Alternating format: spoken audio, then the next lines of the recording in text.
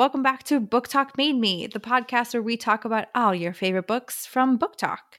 I'm Caitlin, joined by my hosts Bridget and Hilda. Hi. Hi. And today we're picking back up with book 5 of the Zodiac Academy series. So we've been covering books, we're actually going through all of them because book 8 comes out this December. And we are recapping all the love, the tears, the pain together so we can all be ready for that last release in December. Emphasis on the pain because, misery loves company. Yeah, misery does love company. And we have a ton to get through in this recap of book 5, which is Cursed Fates. And I think this is one of the biggest books off the bat. So when you look at books 1 through 4, they were not 700 plus pages. This one was.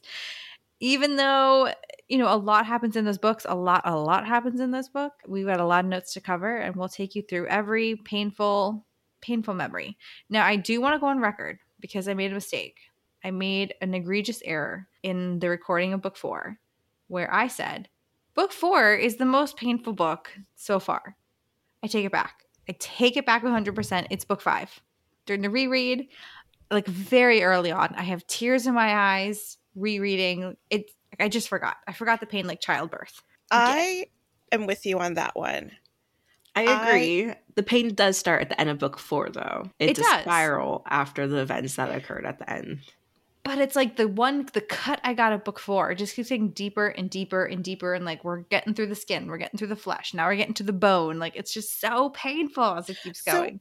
So, you know what I think part of it is? And this might be going into the discussion. At the end of book 4, it hurts what happens between Tori and Darius. But at the same time, you're kind of rooting for Tori because you're like, you know what? This bad bitch is standing up for herself and she's not letting anything else dictate her life and she's making a decision that's right for her. And so you're kind of like cheering her on. But then book 4 starts and then you realize that she's just as heartbroken and in pain. And then you're just kind of like... you realize she's just in so much pain. Yeah. And I say this because when I read it this time around, I took maybe a couple days between finishing book 4 and starting my reread of book 5. I almost started crying. And I know what's happening. Yeah, I know what's going to happen. But it's just painful to reread again. It hit me harder this time. I don't know why that is. Like, we just think we should be prepared for the pain. Like, I know what this is like. I think that's the worst part because we know what's happening. We already know what will happen, yet it still hurts. And it's still making you cry. Like, I'm going to start crying just thinking about it. I think I might be getting my period. I don't know what's going on. I'm usually not this person. You can be emotional and still be a strong woman. Own your shit. We have, like I said, a ton to get into. Lots of pain. We're going to bring you along for the recap. We're going to hit you up with a 5-minute recap like we always strive to do. Although sometimes I feel like we just launch right into the discussion. But today, we're going to do a 5-minute recap. And then we'll get into all the details. So without further ado, let's get into it. We pick up right after the events of Tori and Darius's Elysian mate ceremony of sorts. What do we call that? The Elysian mates.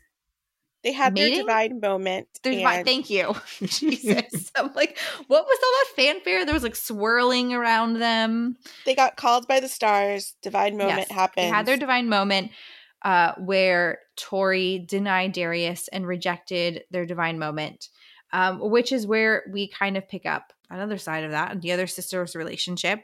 We have Orion, who was just graced by his sister Clara from the shadows, who they thought they were trying to help, and then she just stabbed him in the gut, basically, and Orion is left bleeding out in the cave.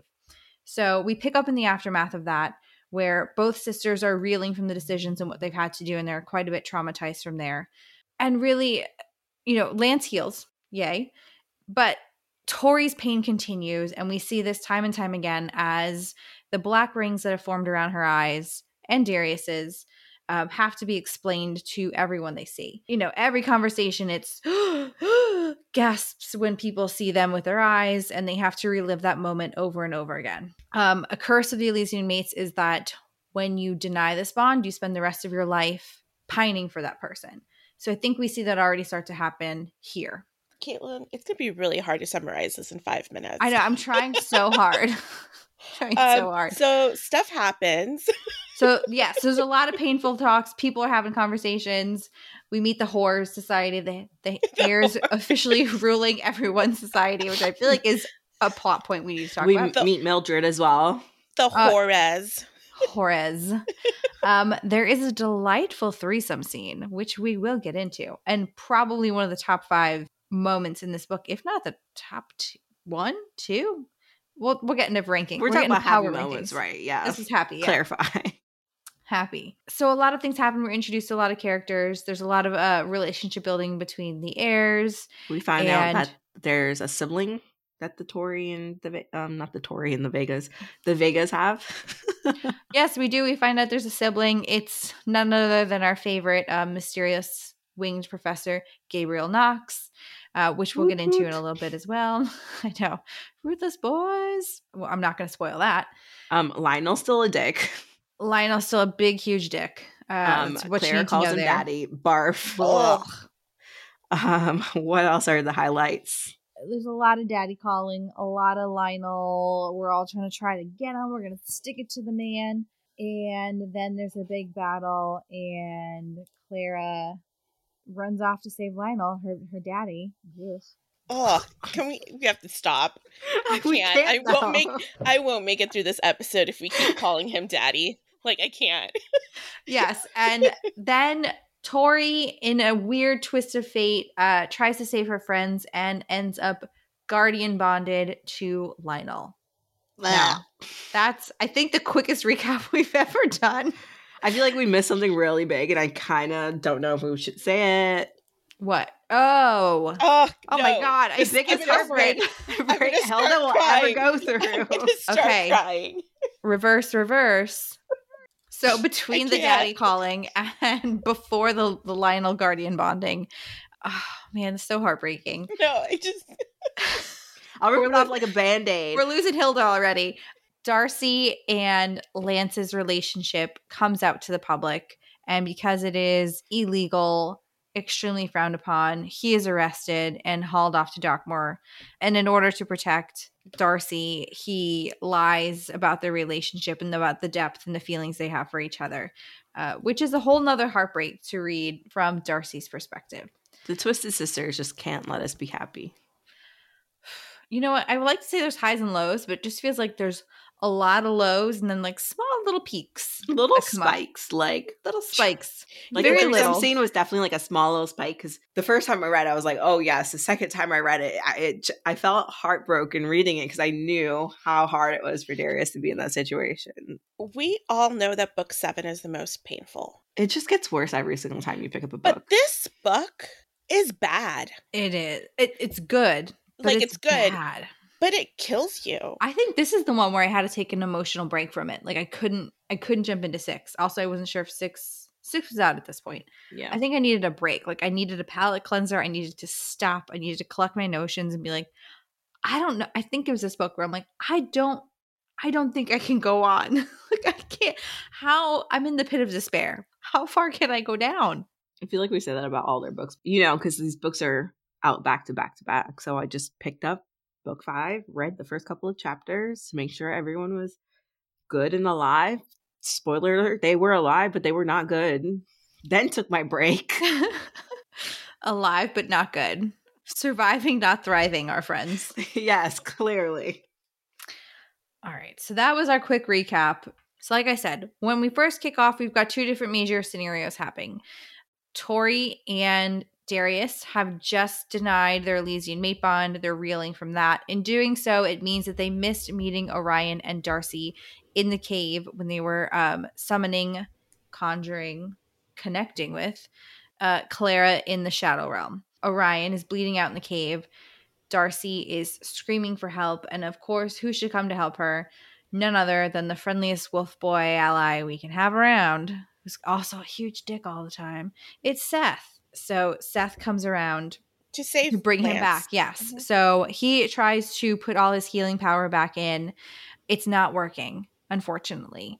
And they're not able to heal him up in time. It is continuing to bleed out. Darcy is beside herself. Through the guardian bond, Darius feels the tug and comes rushing over, fresh off his Elysian mate rejection, to offer his power. The three of them power share and are able to heal Orion enough to where he's no longer bleeding out. He's more stable, but he's not well and needs to recover.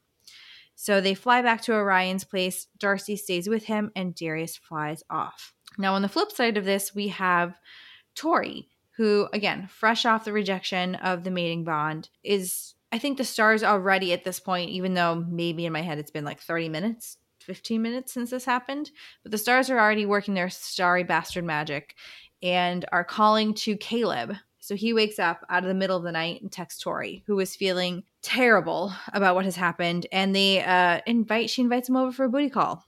She really wants him to make her forget the pain that has happened.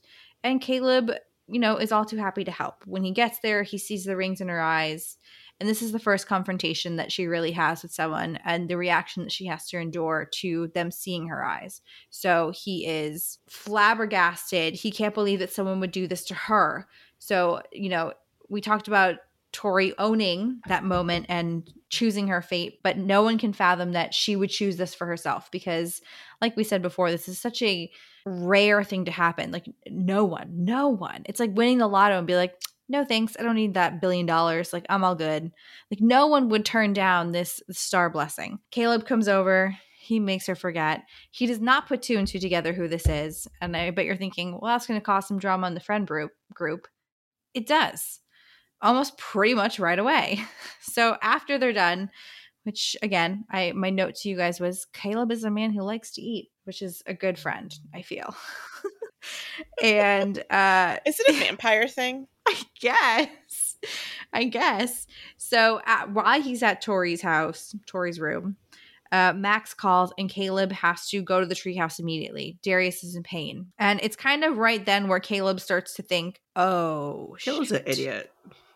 Is this is the star bond? You both have rings. I kind of fucked up. Caleb is a fucking idiot. Like the moon had like drawn them both together. I remember when they were going over the star bonds, Zenith saying, it's very rare to find your Elysian mate. Some people might confuse it with a Nebula ally that they just have really good chemistry with. And I think the other part of equation is that the stars are going to test you, and see if like your relationship is worth it.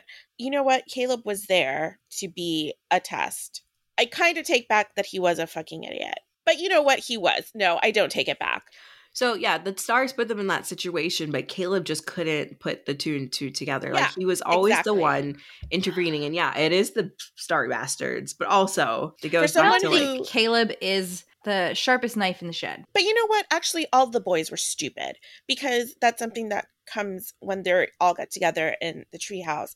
Max starts accepting responsibility and he's like, oh, I felt that bond, whatever. That's another one that just pisses me off. Between them, and I didn't act on it. And Darius tried to talk to me about it, but I wouldn't listen. Ugh. Like, you know what? For the 4 future leaders of Solaria that have been raised to rule the kingdom, they're pretty fucking stupid. Y'all are some dum-dums. That's what I have to say about that. Yeah, clearly I'm having a lot of emotional I like it. It's like spicy Hilda. range.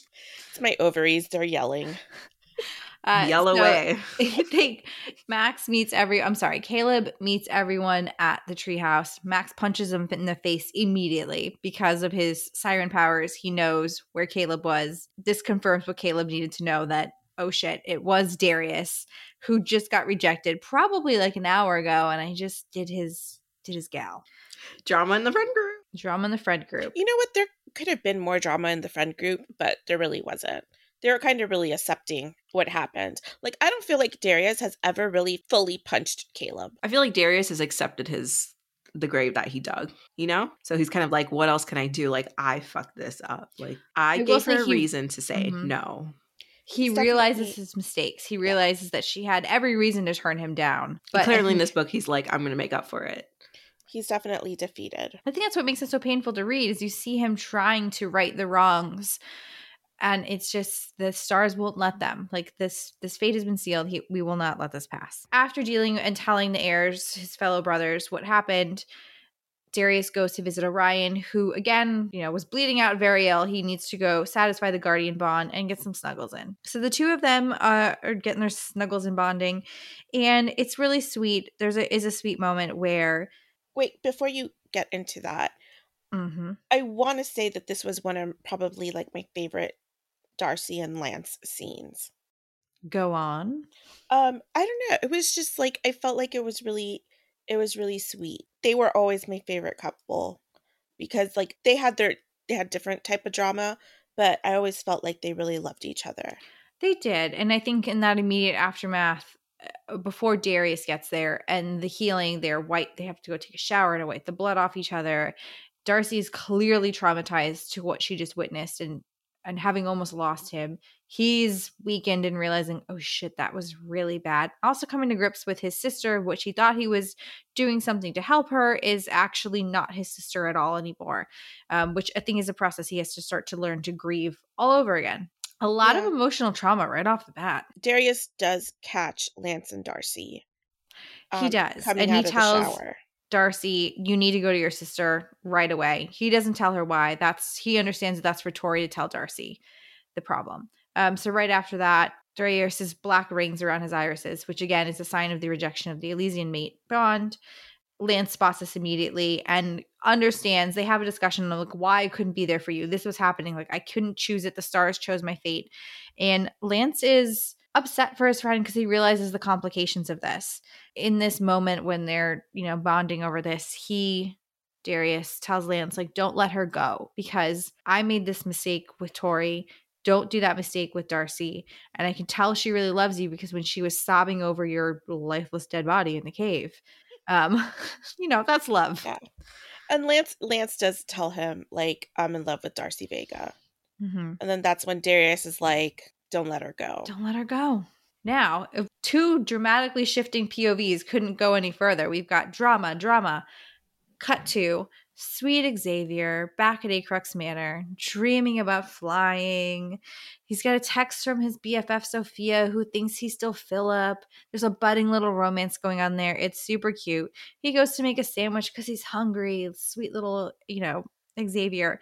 And that's when he is straight up attacked by crazy fucking Clara. So straight off her attack on Lance Orion, she runs off to Acrux Manor to go find Lionel. I think at this point, she tells him that she has killed Lance, that he wasn't a good brother, and Xavier is flabbergasted because this is the person he grew up with. He considered him like an older brother, much like his own older brother, Darius. And so he takes Clara immediately to go find Lionel. Now, we talked about this earlier. Clara, to say unhinged, I think is maybe underplaying her mental faculties. She is cuckoo. She's hot, she's warm, she's cold. She's calling him daddy. It's very much Harley Quinn vibes where she's very childlike, but then can lay down the force when she needs to. It's official. Whenever you say daddy, I'm going to have a full body cringe. I'm so sorry. Which is what happened every single time I read it. Every time. You would think at some point I would get desensitized to it. Nope. And it's really gross. So we find out, I think Lionel eventually tells Lance in book 6 that he was having an affair with Clara all this time. But we find out in like the prequel novel to the series that he is having an affair with Clara. And it's gross because first of all, like he's known this person since he was like she was born. Since she was born because the families have been connected. And, right, I think Lionel set up his parents. Yeah, and he's also having an affair with, like, her mother. So, you know what? I'm sorry, I'm getting Elon Musk daddy vibes from this dude. Like, straight up taboo all like, way it's just gross and wrong. Yeah, you can't see me and Bridget's faces, but we just keep cringing. We're like, oh, God, no. Like, I mean, if you're into taboo, cool for you. Oh yeah, we're not your yuck or yuck your ick or whatever yuck that saying yum. is. I don't want to yuck your yum. There we go. We're not kink shaming, but it's just specifically Lionel and Clara. Yeah, it's the dynamic with Lionel and Clara and it's gross. Her childish behavior. So in this time, Clara comes, Lionel skeptical immediately off the bat of like, I'm sorry, who? Who are you? Where did you come from again? And we find out that she was guardian bonded to Lionel. It's Clara. She's back to, I don't want to say daddy again, but she's back to find Lionel. And she has sort of like a display of power where she calls the shadows, they come swirling around. And in Lionel, Lionel's reaction to this is kind of like, oh shit, like you are an ally. You're a scary fucking ally, but you're an ally and you're on my team, so we're going to roll with this. This is the first time instance where we see Clara call herself the Shadow Princess, which is something we'll see come into play much later in books going down the line. Immediately after this, Darius calls Xavier and sort of explains what happens on the Orion side, not that he's got black rings, and explains that Lance isn't dead, much to Xavier's relief. Now, Xavier comes to the house because he has to see what the fuck is actually happening here. And every time. And You mean also, Darius? Yeah. I'm sorry, who did I say? Xavier. It says Xavier's Xavier. already in the house. Darius Xavier's in comes the house, from yes. school. So Darius comes. It's twofold. One, he needs to see what's happening. He was pissed and he wanted to go kill Clara himself. Two, he knows that his position in the world makes him very visible and that he needs to get ahead of this in the press to explain why his eyes are black, why he was rejected. He realizes this is something he needs to discuss with his father, so he heads home to sort of accomplish two of those things. And anytime this initial meeting is what we'll see happened every time every time we see Tori and Darius interact with any other friend group for the first time, it's shock. So when Darius meets his family, when Darius meets his mom, Catalina, Lionel, brother Xavier, everyone is shocked, appalled, devastated. Catalina and Xavier are shocked. Lionel, the fucking asshole, is kind of gleeful. He And is. he's like, I think he's shocked because he thinks his dark coercion in book 4, where he told her, feel free to break my son's heart, has worked. And he's pretty much smug about it. He's like, haha, she did break your heart just like I told her to. Yep. Now, Catalina, we talked about her a little bit before. This is Lionel's wife. She's a beautiful trophy wife, kind of a shell of a woman. But seeing Darius with the rings in her eyes brings out the most emotions Darius has ever seen. Clara and Darius get into it. After this initial shock and awe of the eyes kind of get over it, Darius comes for revenge on Lance and they get into a fight. Lionel kind of has to call it off a little bit after some ass kicking. And we see that Clara is actually pretty powerful. Yeah, he does try to stab her, and right before he can shove the knife into her, she stops him and she displays her shadows and how strong the shadows are. But because we come to find out she can control anybody that has shadows. Which is a lot of people right now. Yeah. At this their point, little situation. Right. She is the Shadow Princess. At the end of book 4, there was that shadow ceremony. No, end of book 3. Book 3. There was the shadow ceremony. So Darius, Lance, and the twins all have the shadows, which means Clara can control them. Plus all of Lionel's Death Eaters. All of Lionel's Death Eaters, yes. I mean, I think they're just dragons, probably. I like calling them the Death Eaters. They should have like there their own might be group more name. than Well, he has dragons. stupid fart. Anyway, I mean, if we have the Ass Club and we've got the whores, like why don't Lionel's Death Eaters have their own club name? Just something to ponder. So guess we'll find that out in the next book. I guess so. I hope they have like a witty name. I don't know what it could be at this moment in time, but I hope they have a good one. So while that is happening in Acrex Manor, Darcy has rushed over to Tori and she is flipping mad. She is so upset that her sister could abandon her. We were supposed to meet in the cave. How could you do this to me? And it takes a while. Tori, just in her heartbreak, just kind of sits and takes it. Like she knows she doesn't have a good excuse, but she's not ready to talk about it until her sister's kind of done raging. So once Darcy calms down, Tori explains what happens. And Darcy's heartbroken for her sister again. So again, that same theme of anytime anyone finds out what happened, it's a heartbreaking reaction as to what this net person has to endure. And even in this moment, this has freshly happened that same night. Tori's admitting to her sister, if Darius apologized any time before that moment, her answer would have been different. which is heartbreaking as a reader to read. She's like, oh, we were so close to happiness. Darius, you dum-dum. Tori, it's worth noting here, Tori is in so much pain and heartbreak that she kind of calls upon the shadows to help her steal away her pain. Not how they are supposed to, how they're supposed to be used, but not what we want to see from our girl Tori, using that to take away her pain. This goes on. The girls go back to school. There's no hiding it. Tori decides to own it in the badass way she is. She struts into cafeteria. The orb. Thank you. So is that a cafeteria? Or like a Ferrari? I like what you try to do there. I feel like they've used that in their book at some point. Effort. I just want to let it be known. Just want to make it known. At the orb, Geraldine, bless her, is immediately overcome by emotion. Everyone is shocked. Marguerite, that bitch, Muff Scruff, if you will, is also shocked. But no one is more shocked than when Darius strolls in, and it's literally, I imagine, like a whole room of people. Like, you ever watch a tennis match and they like look back and forth, and like everyone's heads are going back and forth, and like, Darius, like from the volley, Darius, Tori, yes. And everyone cannot believe that these two have been star mated, and they have rejected it because everyone knows how bad it is. I kind of want to cry. It's just so painful every time. So right after this, Tori can only take so much and kind of runs out of the orb. And this is a sweet moment, so it's worth including, not a throwaway. But Orion finds her. And Orion is sensitive to what she is feeling, having learned what happened from Darius. He kind of comforts her, and it's actually a sweet moment between the two. It's sort of like a sibling vibe I got from them. Tori ends up using her earth magic to make some vines into a friendship bracelet for her and Orion. It's definitely brother-in-law, sister-in-law vibes. Like, yeah, they're bonding. Oh my god, it was really sweet. So after class, the girls have to go to class, and after class, Orion calls Darcy and asks her to stay after late. They start making out. Things get hot and heavy. And then who comes and knocking? Oh, our favorite knitted wearing man, Diego. Diego comes and knocking and says, I think I have something you guys need to see. And this is where he tells them that his hat is actually a connection to his abuela. And it makes now, please correct me if I'm explaining this wrong, because that's a little wild to conceptualize. But the hat allows him access to his family's memory bank. Yeah, it's a web of memories, basically, and it connects everyone. Yeah.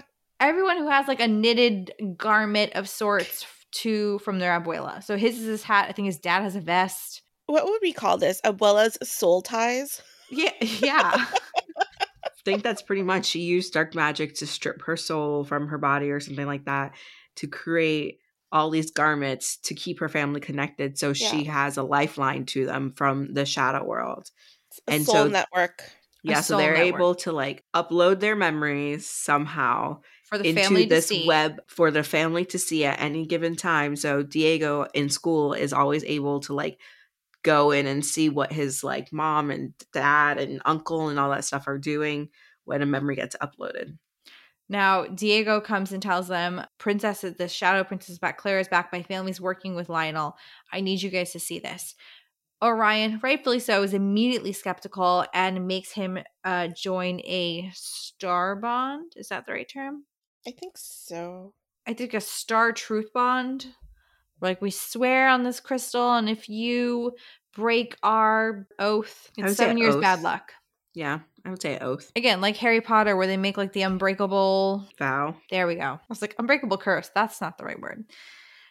So Diego becomes their shadow spy. Now they all agree to reconvene back in the cave. So we've got Darius, Tori, Darcy, Diego. There's so many D names. I'm really struggling to make sure I'm saying the right person at the right time. Like, can we just get another different name? Now, this part is really funny to me because we read this from Darius's perspective, and it's hilarious that Darius has no clue what Diego's name is.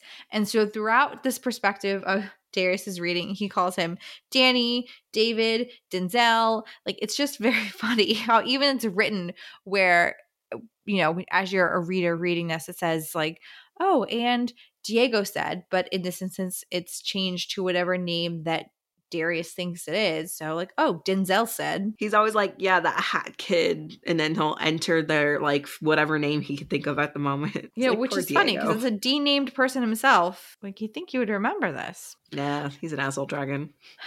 So they all go into the shadows together and learn pretty much what we already know. Lionel's working with his family. Claire's back. Shenanigans. It's up to no good. At that moment, or shortly thereafter, Orion and Darcy are back at their room. I believe there was some sexy time. And right after, Orion gets a call from Francesca, who we remember is our favorite Cyclops friend from the FIB. She Least warns. favorite.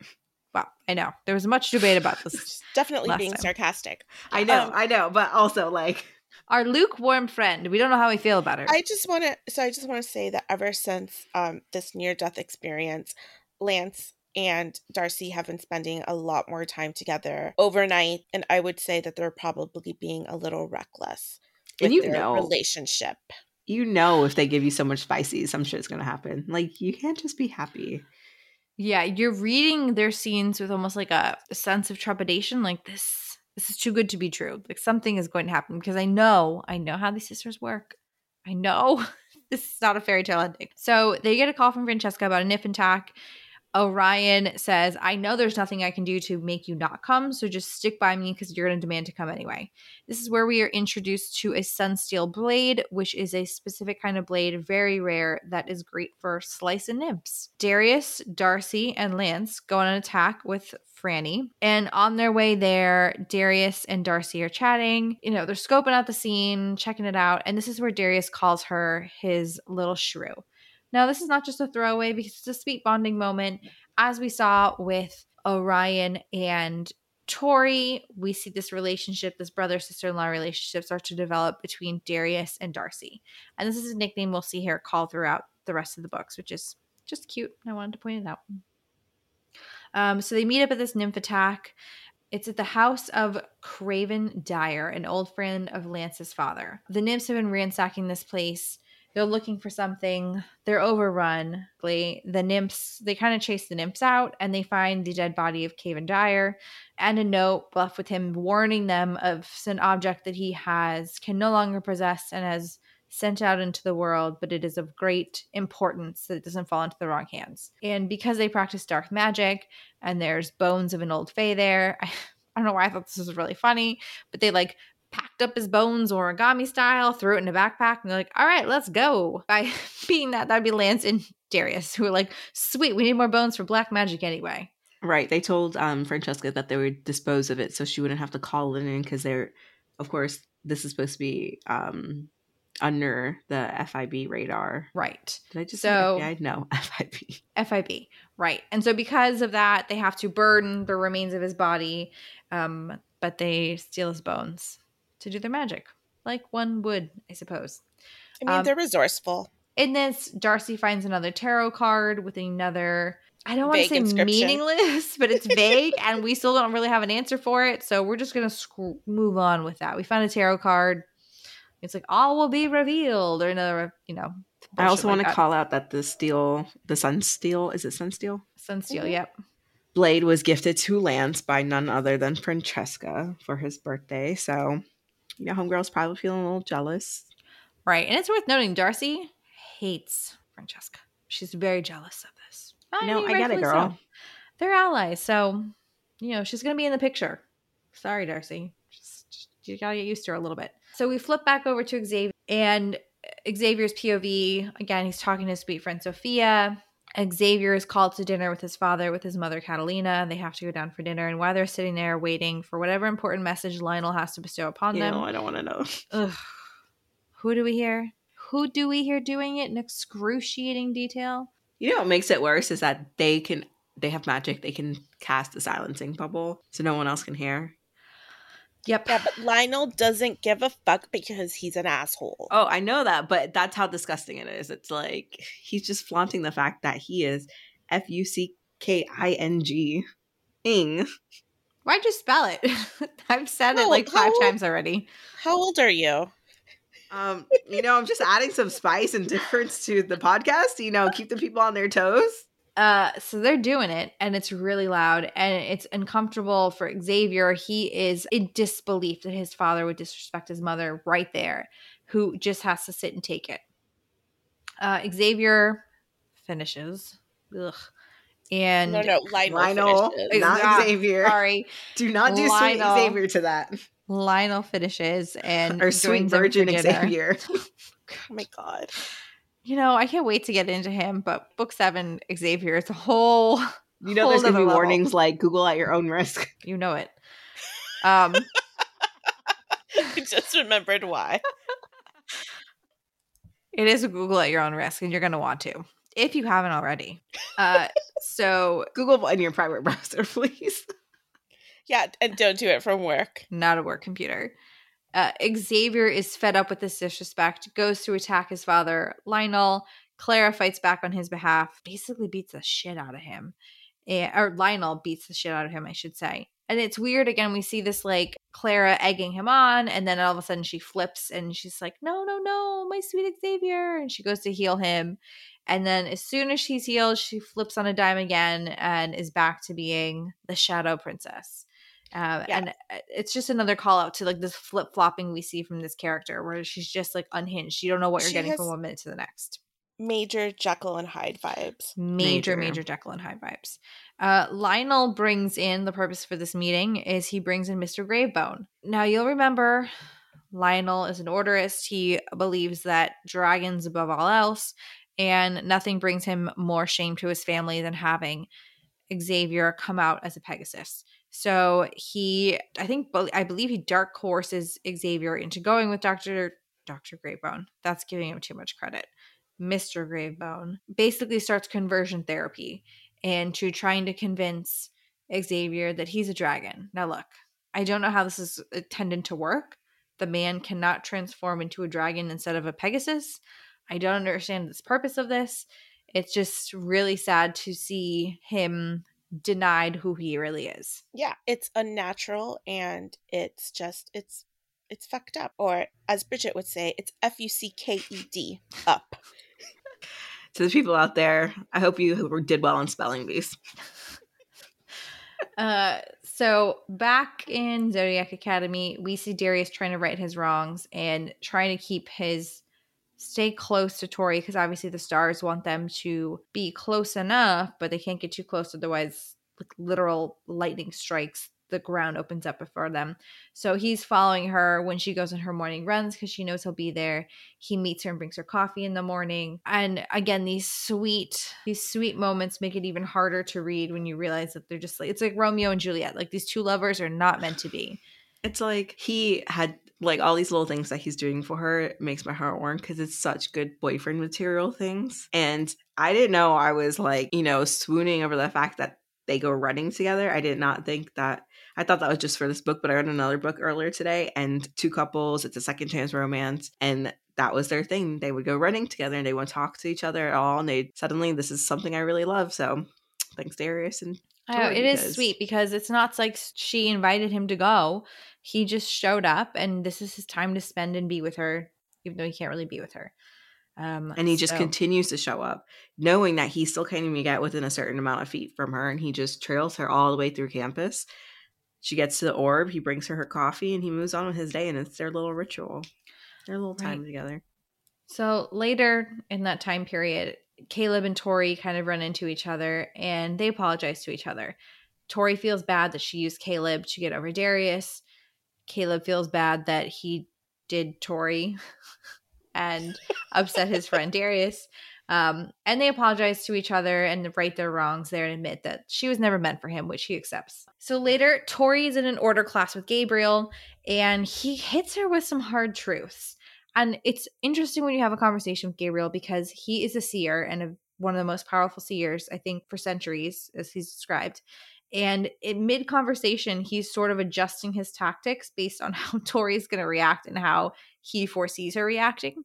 So, as he's about to lay down these hard truths to her, he shifts over. He's like, I'm going to tell you something, but hold on. And like scoots further out of her reach. He's like, nice right hook, by the way. You're going to punch the crap out of me when I tell you this thing. She's like, well, I still might because, she's Tori and spicy. What Darius what Gabriel tells her is, you need to accept some responsibility for your star-crossed position you're in. It's not all Darius, and it wasn't all the stars.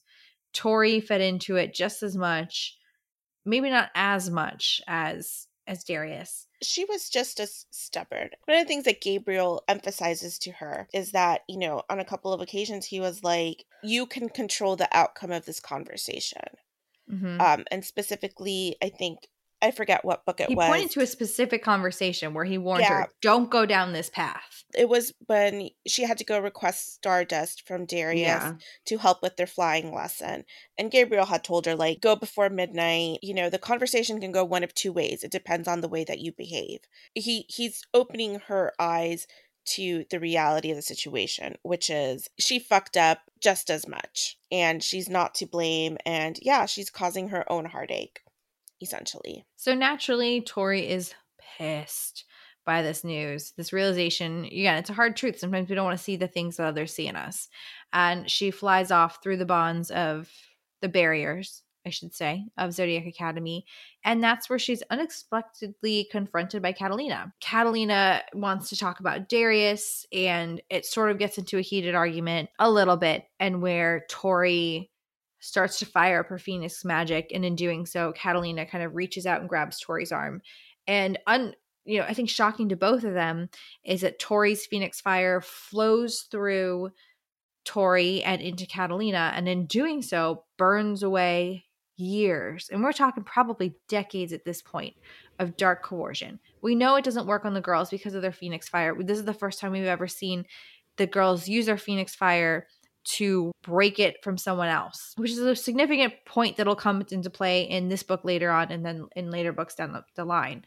It's heartbreaking in a way because we start to see Catalina, because now she's not bound by the rules that Lionel has put in place for her, and she agrees to help Tori in repayment for freeing her of this in any way she can. So the two become texting buddies, and Catalina is trying to help Tori get to Lionel and figure out how to stop him. Yeah. And just to clarify a little bit, what comes of that is that Catalina has not chosen to be the detached, cold, aloof mother that she was to the boys. Lionel forced her to be that way with the dark coercion. It's sad because he has robbed her of a proper relationship with her boys. She's robbed all of them. I mean, he's Mm-hmm. robbed all of them. He's a fucking asshole. And I think it's also a note too. It's like she didn't choose Lionel. Lionel was chosen for her. Like, that's not her heartmate. That's not who she wanted to be with. And because the way they do their pairings, it's usually someone as powerful that will be a match for them. So Catalina had to have been more than a shell before she got married to Lionel. She must have been really powerful. She's a dragon as well. Right. And she talks about having a really good, she's really adapted. Tracking. She was going to be into the FIB before she met him, Lionel. And so it's a little heartbreaking to see her kind of come alive, but in a way that's going to help the twins. Next up, back at school, we have... I don't even know where to start with her, but Mildred. Mildred is, as you remember, Darius's fiance. She's a dragon. She's hopped up on Pharoids, so she's big, bulky. She's got a mustache. She is heinous. I think she's got an underbite and a unibrow. Like, basically, if you were to make a Play-Doh person of really bad characteristics and features, they would all be found on Mildred. And she's high and mighty for no reason other than the fact that she's engaged to Darius, who does not want to be engaged to her at all. Yeah, it's a forced arranged marriage because Lionel wants dragon grandbabies. Yep. So she starts there. Darius has moved up their wedding to, I think, 2 days after graduation, which is Lionel. Gosh, I keep messing up. Lionel has moved up Darius's wedding, so he wants them to be together at school, which is just gross. So out of that, the heirs are also like, this cannot be. They're star-crossed lovers, Taurus and Darius. Now we got Mildred here. We got to find a way to try and make them back together. Want to find a way to help get Darius and Tori back together. So Max offers an olive branch and invites the girls to attend Max's birthday party, where they know that they can sort of be together because of the way that the star bond works. They can't be alone together, but they can sort of be in the general vicinity with a lot of other people. So that's step one. They get to hang out a little bit more in person there. Seth's idea I don't know how this helps them get back together, but it definitely helps paint Darius in a better picture. Seth's big idea to woo Tori and Darius back together is to go beat up Tori's old ex-boyfriend. That was her biggest fear because they crashed their car. He bailed out, didn't go back from her. And again, was the whole plot point of book 1. So Seth gets the boys. They go into the mortal realm and beat the shit out of her boyfriend's, video record it, and send it to her. Now, Caleb, I think Caleb did the most here, if I'm just being honest. And he benefited the most from it. I was going to say, I was like, Caleb's no fool. He's like, I see a way for us to mutually work this out. So Caleb arranges a threesome because, again, the way the stars work, he knows that they can't be alone together. So if there's someone else with them, maybe this is a loophole. So he arranges it to be, and you're going to have to help me out with the name. There's like an echo chamber or some kind of... Yes, I found it the other day when we were There's some through. kind of chamber. We're just going to go with that. Some kind of chamber that is hidden from the stars a little bit. And I believe it's where Gabriel can do a lot of his seeing, his deeper seeing, because of it's sort of hidden from the stars. And so that's where we get a really hot, steamy threesome. And it's really nice feeling to see Tori and Darius just be together. Because you're like, I just want you to be together. It's called amplifying chamber. Yeah. Amplifying chamber. There we go. By far one of the best threesome scenes I've ever read. Now I wonder if it would be as good if we didn't have that like Romeo star-crossed lovers, Romeo and Juliet situation where like they can't be together, but this is the way they can be. Like I think that makes it even better. Yes, because the actual writing of it and the details that they provided was chef's kiss. Very good. I'm not gonna lie. The first time I read it, I was like, this is really hot. Subsequent rereadings, Caleb, just like stop inserting yourself into everything. Fucking Caleb. Literally. Yeah, literally. In my initial reread of the books, I liked Caleb, but he has started getting on my nerves. Because he's always there. Every single time they turn around, there's Caleb. Yeah. No, yeah, definitely a hot scene.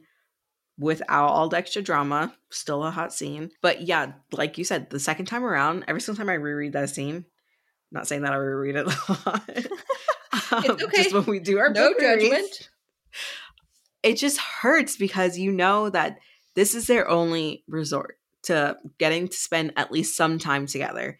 And Darius, Tori's blindfolded, right? Mm-hmm. She can't and so see. She can't see him. You know that they have that immediate reaction to each other whenever they're in the area. And Darius is a dragon. Homeboy does not like to share. And you know, if he's willing to share with Caleb, that's how desperate he is to just be in her general area, be able to touch her, kiss her. And it's so heartbreaking. Well, on the same note, too, I think it's, to me, points, I guess, for Caleb, because vampires don't like to share either. So he's like, this is my former source that I'm going to share with you because I know how much this means to you. This great he probably sacrifice. He also feels guilty because he kept getting in the way. This is true. But it's not just, at this point, like, it doesn't matter that she was his source. That is his mate. Yeah, mate trumps source every single time. Yeah, One's a blood bag and one is your literal soulmate. Listen, I don't say this lightly. For me to not be defending a vampire, it's a big deal. That's true. That's a lot of weight behind those words.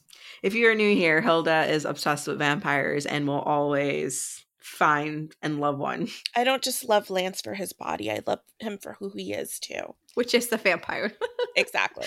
And the fact that he's an asshole teacher. But yeah. That, too. He's got a charming personality. So, later on we learn that the twins is trying to, they're at school. Let's not forget. They're at school. They're trying to sharpen their magic. They are considered a threat to the throne. And initially when they first got to the school, they decided, let's just get the money. Let's just get the school and let's bounce. We just need a quiet life of luxury is what we're after. But they start to realize that maybe they actually do want the throne. And maybe this is what their destiny is. So we sort of see this shift in their mindset to thinking, I don't have to just endure this. I don't have to just get through it. I actually need this because I maybe have a shot at the throne if I'm going to go up against the heirs. There's some fun Feybook action where Tyler Corbin, our main Facebook man, does some postings about Tori, and Darius runs to defend Tori to Marguerite Muffscruff, still denying that Tori turned down Darius. And for Darius to get involved in a Facebook post, like, it means a heck of a lot, which I thought was cute just to see him. And another instance of him coming to defend Tori, his lady. Suddenly he's a knight in shining armor. A knight in shining armor. You know, later on, we talked about it earlier, but Tori is using the shadows more and more to manage the pain of what she has to go through. And so when she's alone, she'll sort of slip into it to sort of erase what's happening in her world. And Darius catches her and helps her try to get through the shadows. They are doing some testing with Lance to figure out, can we control these shadows? With Diego, their shadow spy, how can we use this to our advantage? And we see Tori is immediately more powerful using it, probably because she uses it all the time, than Darius, which is a bit concerning on all parties. Now, later on, Lance finds out that there's a diary that he thought was Clara's, but it's actually his father's. And I forgot how they find it, so you have to keep me honest here, Hilda. But it's spelled and he can't open it, and they believe the answers they're looking for to help them win this battle are contained in this diary. But how did they get the diary? So he always had it in his things. Okay. And so he was thinking of Clara. He like took it out. Gabriel shows up. Lance was talking to him about it, and he's like, yeah, I have Clara's diary. And Gabriel was like, are you sure it's Clara's? And he kind of, Lance opened his eyes and realized that the diary is from his father. And so I think there's an inscription that he can read. Right. There's like a little inscription. There's a letter from his dad. There's a letter from his dad in it, but he can't get much else from it. Because by then, I believe... Do they know about the Imperial Star by then? I don't think so. There's an Imperial Star. We'll get to that. It's also just, I know we mentioned it earlier, they start the Whores Society. The heir is officially ruling everyone's society. This is, I believe this is started by Mildred, right? Yeah, Mildred started it to counteract the Ass Club. There can only be one Ass Club. Which is kind of funny because the heirs are like, I don't want this. Yeah. They don't want that ran by Mildred. Ugh. Now, this is where we're going to start to speed up because a lot happens in the last half of this book. So we're going to hit you with some fast points that come through. We'll see Catalina reach out to Tori for help with Xavier. Lionel's becoming more unhinged and more he's subjecting Xavier to more sessions with Gravebone, and Tori takes it upon herself to release, I believe it's a Facebook post. She moves forward with outing Xavier as a Pegasus because she figures that it could be blamed on her that she did this, and if he's public about his order form, Lionel can't really hurt him and hold that over his head anymore. Yeah, so she goes over to their manor because Catalina asked her to come and help and see what she can do. And she goes and she confronts Xavier, and she basically pushes him out the window, I believe, and he bursts into his order form, and she takes a video of it. And then Catalina also goes flying with her. So that was a sweet mom and son moment. And she is live streaming the entire thing.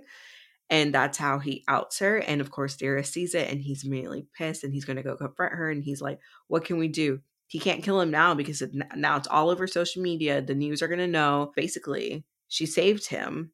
Darius realizes what she's done and how it's going to help. Of course, he's falling in love with her all over again. And then doesn't he try to does she try to burn away his shadows at that time? Yep. So when he comes to confront her about Xavier, she ends up burning off all of Lionel's dark coercion from him, which is 19 years of damage and things that he's had to keep locked down. Now, the heirs have always known there's things that he could not tell them, a lot of pain and things that could not happen. So being newly freed, he goes to the treehouse with his brothers and tells them everything that's been going on and what's happening. On a side note, Caleb is without a source and he needs a little action in his life. So he starts hunting Seth, which gives Seth some like, that's weird. Yes, I kind of really like this vibe. We'll see where that goes. Now, it's something worth noting that kind of funny. So Kylie has continued to be Kylie. And she's very, very, very jealous of Darcy hanging out with Seth. And I believe at some point, Seth, all throughout the book, Seth has tortured Kylie about how I don't love you. I've never loved you. I'm going out with a Vega now. I was flip-flopping back and forth. Didn't he say that at one point? Well, it was at the end of the last book before they ended up at the cave. He was right. like, it's over, babe. Like, what do you want? And she, of course, can't accept any of the rejection. She thinks that he is still with Darcy despite them protesting that they are not. Kylie's insanely jealous of Darcy. Correct. And she will always blame Darcy for them splitting up, even though Seth has not given one shit about her, because he screws his entire pack and they're never been in a relationship, basically. So they're in tarot class, right? And they get assigned as partners, and this exercise was like to go over your last Kylie dream. And Darcy get assigned as partners, just to clarify. Yes. Kylie's dream was, do you remember? It had something to do with a wolf. Kylie is interpreting the dream as saying that Darcy has gotten in the way of her relationship. And really the theme throughout the book is that Kylie has not let go of that. She can't forgive and forget. And she has it out for Darcy. Well, unfortunately, they come to a head right now. So Lance and Darcy, again, we mentioned that they are... I'm sorry, let's go. Let's go. Lance and Darcy increasingly becoming less careful and more... straight up reckless. Reckless, right? Like more public, I guess, ever so slightly. So they meet up together in the library. She brings a sword she had brought for him. Things get hot and heavy. It's a really good scene, but almost reading it, and this is just my initial reaction for reading it, I was like, something's bad going to happen. Like something It was too good to be true. It was too good to be true. And in true Twisted Sister fashion. It was a really good scene, but you couldn't enjoy it because you just had a sense of foreboding and doom. I give them credit to their writing, that they're able to still do a good scene where like, this should be happy. But it's not going to be. So what happens is they are exposed. They are caught red-handed by none other than Kylie Major, who recorded the whole thing and has the evidence for them. Which we don't know at the time. We just know that the FBI, the FIB shows up, takes Lance away, basically tells him that he's being charged with, being with a student, and not only a student, a princess, and that he's being hauled off to prison and he will go to court. Sorry. Hi, Gilly. And right. So this is heartbreaking for several reasons on Darcy's behalf. The one little Easter egg we will call out here is that Middle Kipling makes an appearance. If you've read Ruthless Boys, I didn't catch this the first time. I think Hilda, you mentioned it. Did I catch the appearance of Middle Kipling here? And I was like, I only mentioned it because Bridget called it out. Bridget called it out. Bridget gets all the credit. So Bridget woohoo, originally realized that Middle Kipling from Ruthless Boys, if you don't know what that is, go read Ruthless Boys. You'll know what this is, a weird Easter egg, I guess, once you know who Middle Kipling is. But he is Lance's attorney, one of the best that Darius has hired to help him get out of this. Now, Lance is in a lot of hot water. One, not only is he breaking the law from a student-teacher perspective, but he also is charged with like seducing and potentially like abusing a Vega princess. There's royalty. It's a lot to happen here. Lance is worried that by fighting for the relationship and saying, no, we are in love, that this dooms Darcy. She'll get kicked out of school. She won't be able to complete her magical training, which will set her down a path where she ultimately does not end up on the throne. Now he realizes there's more to her in her life that she needs to accomplish. And if he sticks up for the relationship, he will rob her of all that. So Lance goes down this path in a story that says he seduced her, he tricked her, he used dark coercion. Yeah, used dark coercion to get him to like her, get her to like him. Which makes it even worse because no one's supposed to be using dark magic at all. Right. And Darcy is flabbergasted. She cannot believe that he's throwing this away. Now, you'll remember in book 4 and at the Halloween party, they made a star bond to each other. They will make a promise to always fight for each other. And he does not fight for her in this moment, which sentences him to bad luck for breaking that bond. And she's like blindsided by it because before, when they're talking to the lawyer, talking with Darius, making the plans of what their stance is going to be when they're in the court and what he's going to plea and stuff like that, they were agreeing this is love. It was meant to be. We suspect it's going to be a mate situation. And literally, as he was pulling up to go into the court, he decided against it because I don't know, I forget why he made this realization, but So the promise that they made to each other was that they would always fight for each other yes. and their relationship. And he So- stopped fighting for her. Correct. No. He stopped fighting for them. By doing this, he is fighting for her. But obviously he doesn't consult her on it. And he feels really strongly that he doesn't want to hold her back. And he doesn't want to be the reason that she doesn't get the throne. He decides to lie and say that, he manipulated her, essentially. As much as it hurt, it's a noble effort because he knows that basically Lionel is getting worse and Lionel will eventually challenge the other counselors. And he knows the intentions of Lionel is trying to take over Solaria, and that's just bad news. So, I mean, it hurts. It really, really hurts. It really does hurt. Now that Lance is out of school, we have another professor that comes to take his place, Honey Highspell. The notes we have here, she's just a fake ass bitch, and we'll get into her later. But she's like Professor Umbridge from Harry Potter, but with like a hot bod. A hot Professor Umbridge. Probably manipulated.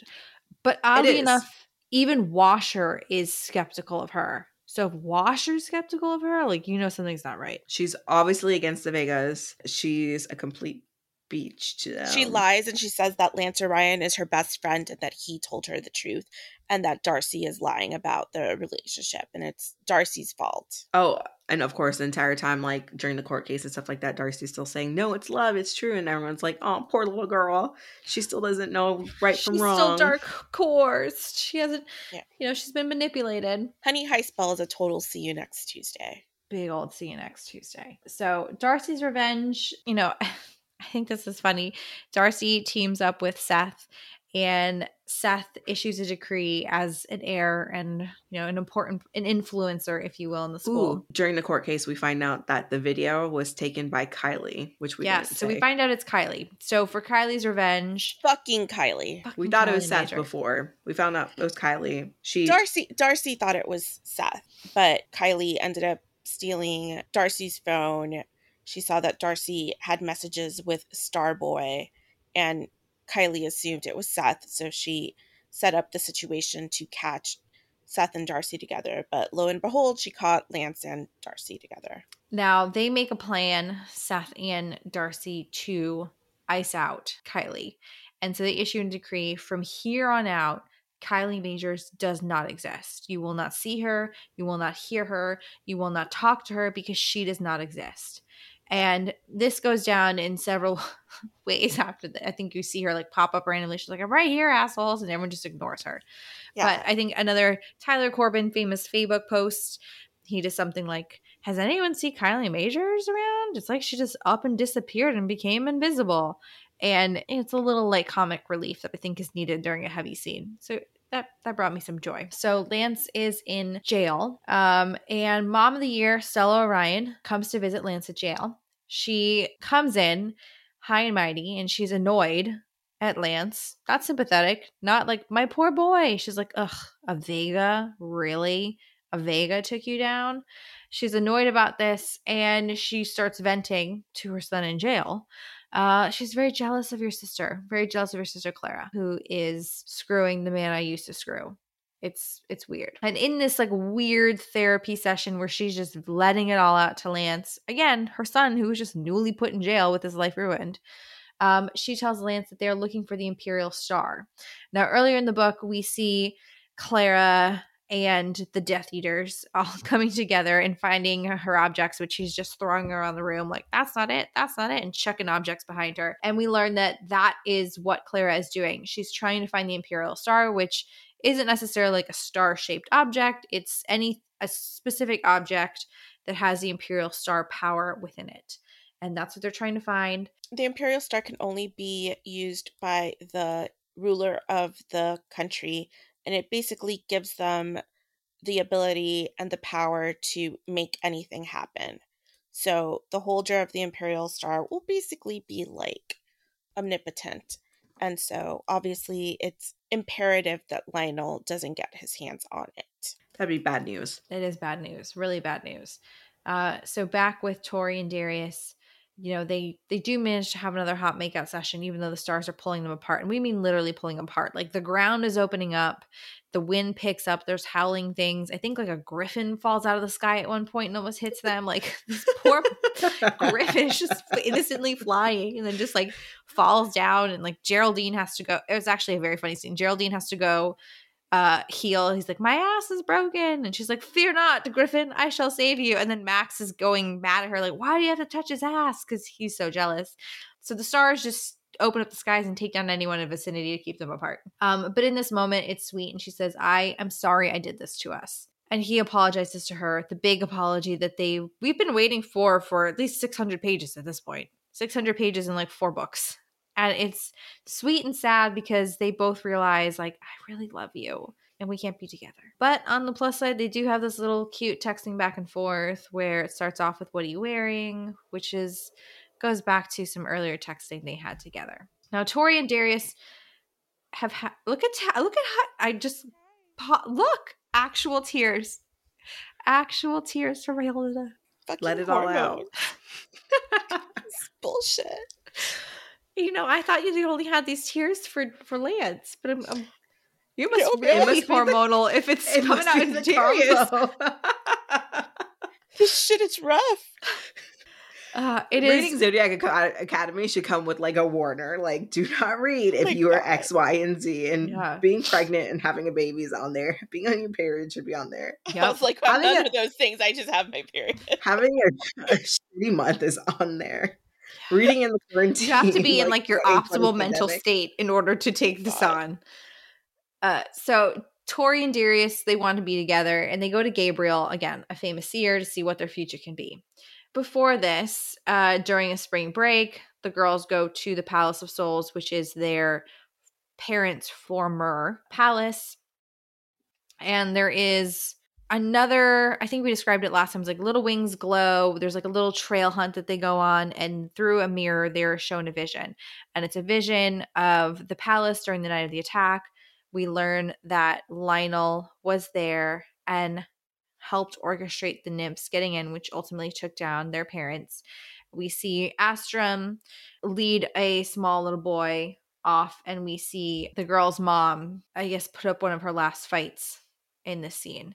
We also see a flashback to her where she was a former warrior princess from another kingdom.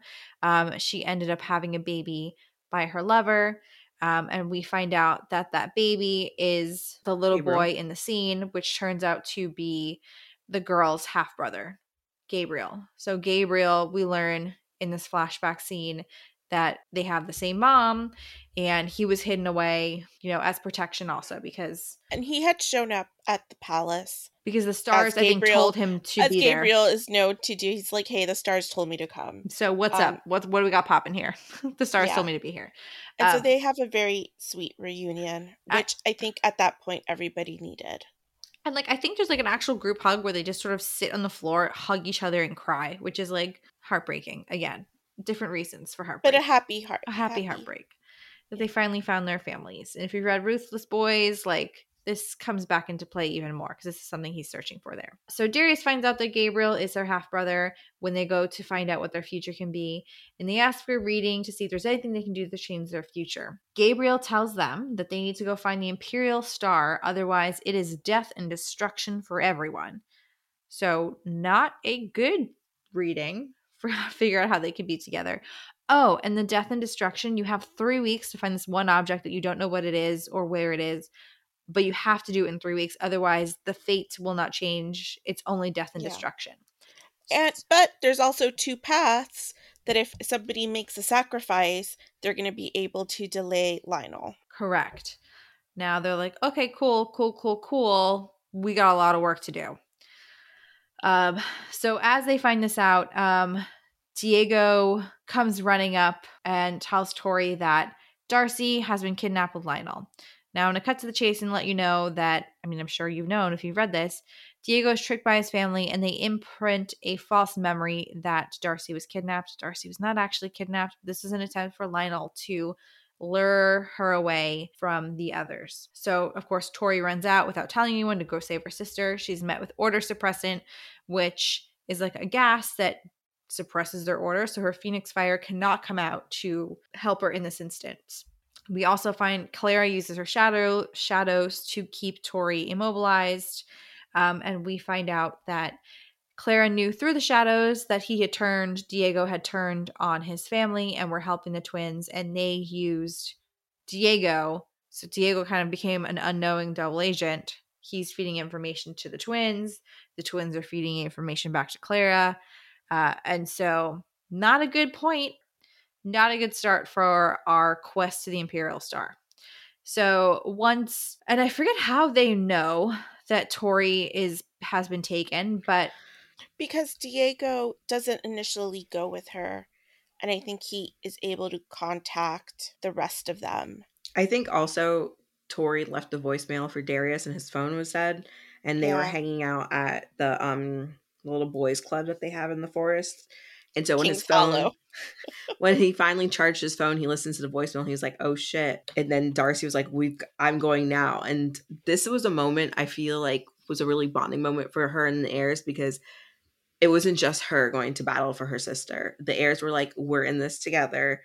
You, without a doubt, you don't even have to ask us. We're coming with you. You're stuck with us." And a lot of shit was happening, but I like their little the bonding ride or moment die that they had. of the Ride or grill. die that they had, because it's always been the heirs against the Vega twins, and suddenly they've accepted her into the fold, and she's realized this is also her family now. Yeah, and I think so too. Like, it goes back to they were destined to be friends. They should have been friends. That should have been their path and their reality. But again, fucking Lionel just fucking shit up. But it was meant to be, so they're finding their way back to each other as a friend group. Righting the wrongs, although very slowly and painfully.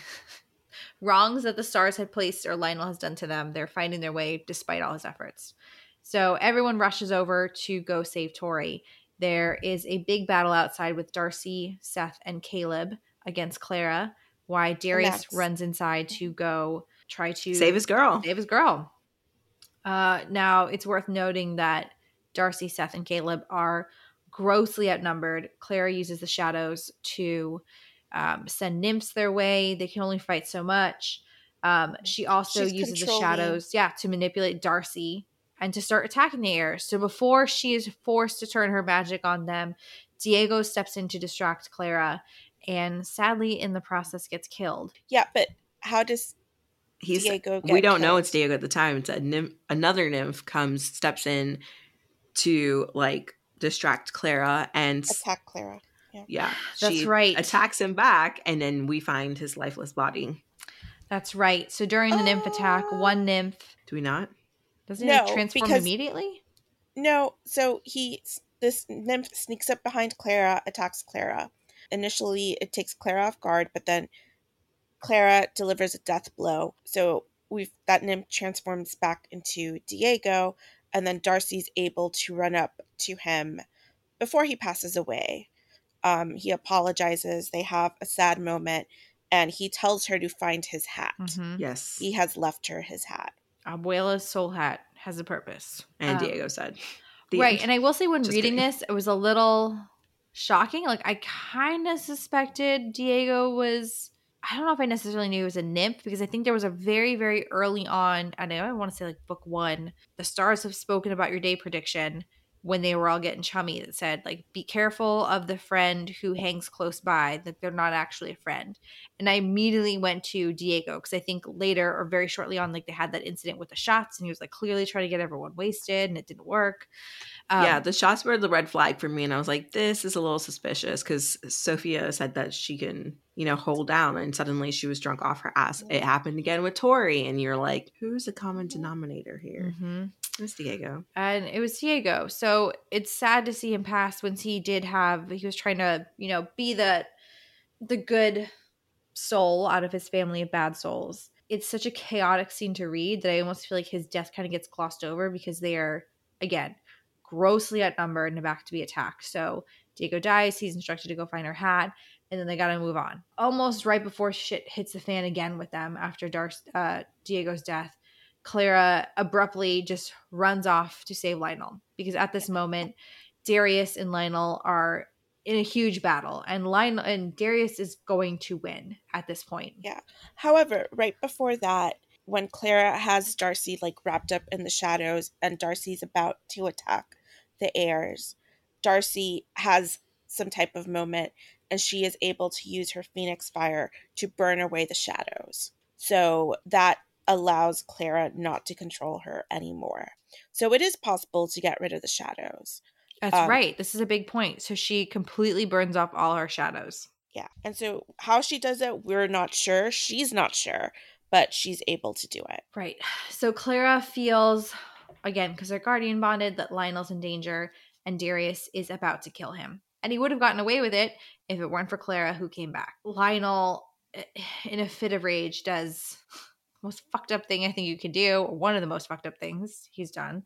And he guardian bonds himself to Tori. So now he's got 2 guardian bonds, Clara and Tori. And he uses that as a protection measure because as a guardian bond, person who is the protector, so in this case, Tori, would put her life on the line in order to save Lionel, which means Darius will not attack Lionel for risk of harming, which, again, screwed up on all different kinds of reasons.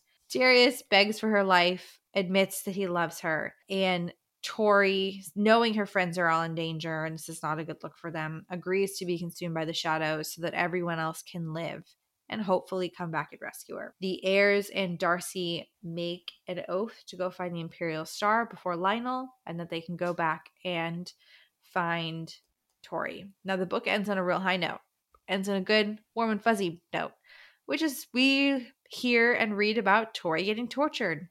So that felt good. You know what? You just caught me off guard. I was like, what warm and fuzzy note was this? I don't remember this. Nope. So again, when I said I thought book 4, it's book 5. Book 5, because from start to finish, a lot is thrown at us. There's a lot of pain from the heartbreak that our heirs are feeling. There's pain about Lance and Darcy, and now this. Yeah, Lionel's trying to basically brainwash Tori and have her fully under the control of the shadows. I will say before Tori left, just to backtrack briefly, she did give Darius a Phoenix Kiss Bangle to prevent Lionel's future dark coercion, which helps. She's Lionel bonded. She's guardian bonded to Lionel now, which makes the rescue efforts going to be a lot more challenging. And I think that's another thing, like, when things are too good with a couple, that something bad's about to happen. Because when she gave him that bangle, they were on top of the rooftop.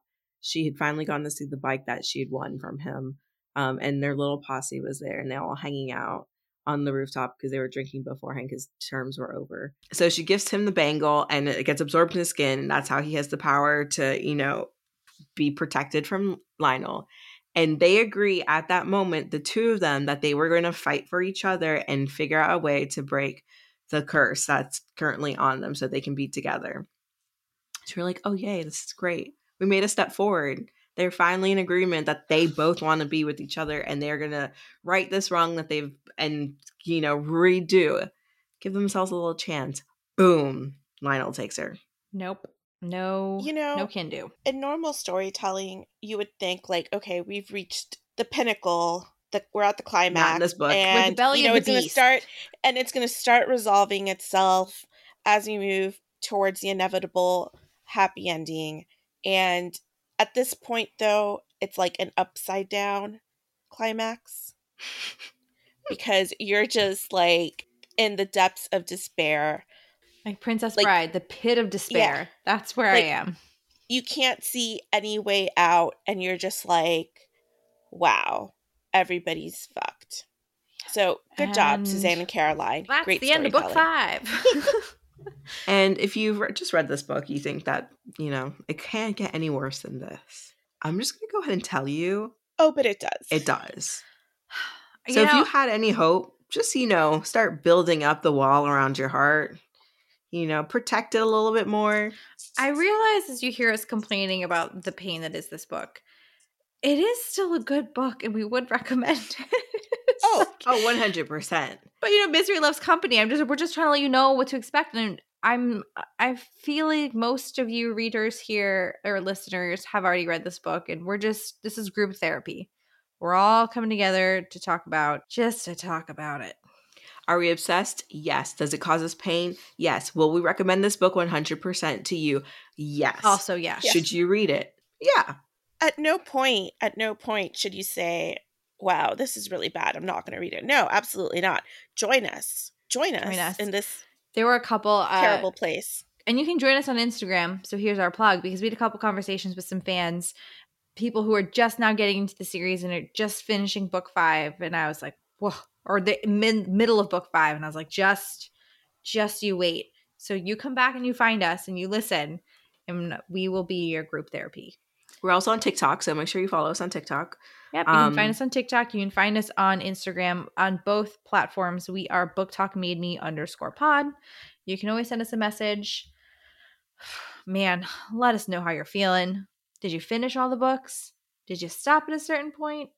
Which one was more painful? Because, again, I said 4, but I stand corrected. It was 5. We want to know. We want to hear. And fun fact, we are on most of the large podcast platforms now. That's right. So you can find us on, obviously, Apple Podcasts, Amazon, Spotify, Stitcher, iHeartRadio. Where you want to listen, we are at. Wherever you want to get your painful entertainment. Or just come hang out with us. I promise we have normally more lighthearted topics of discussion, generally speaking. Yeah, but if you're here for Zodiac Academy, you're here for the pain, so let's be real. That's true. We're all in it together. We're all in this together. You don't have to hide who you are. Because we... Okay, I'm not sure. Reach for the stars.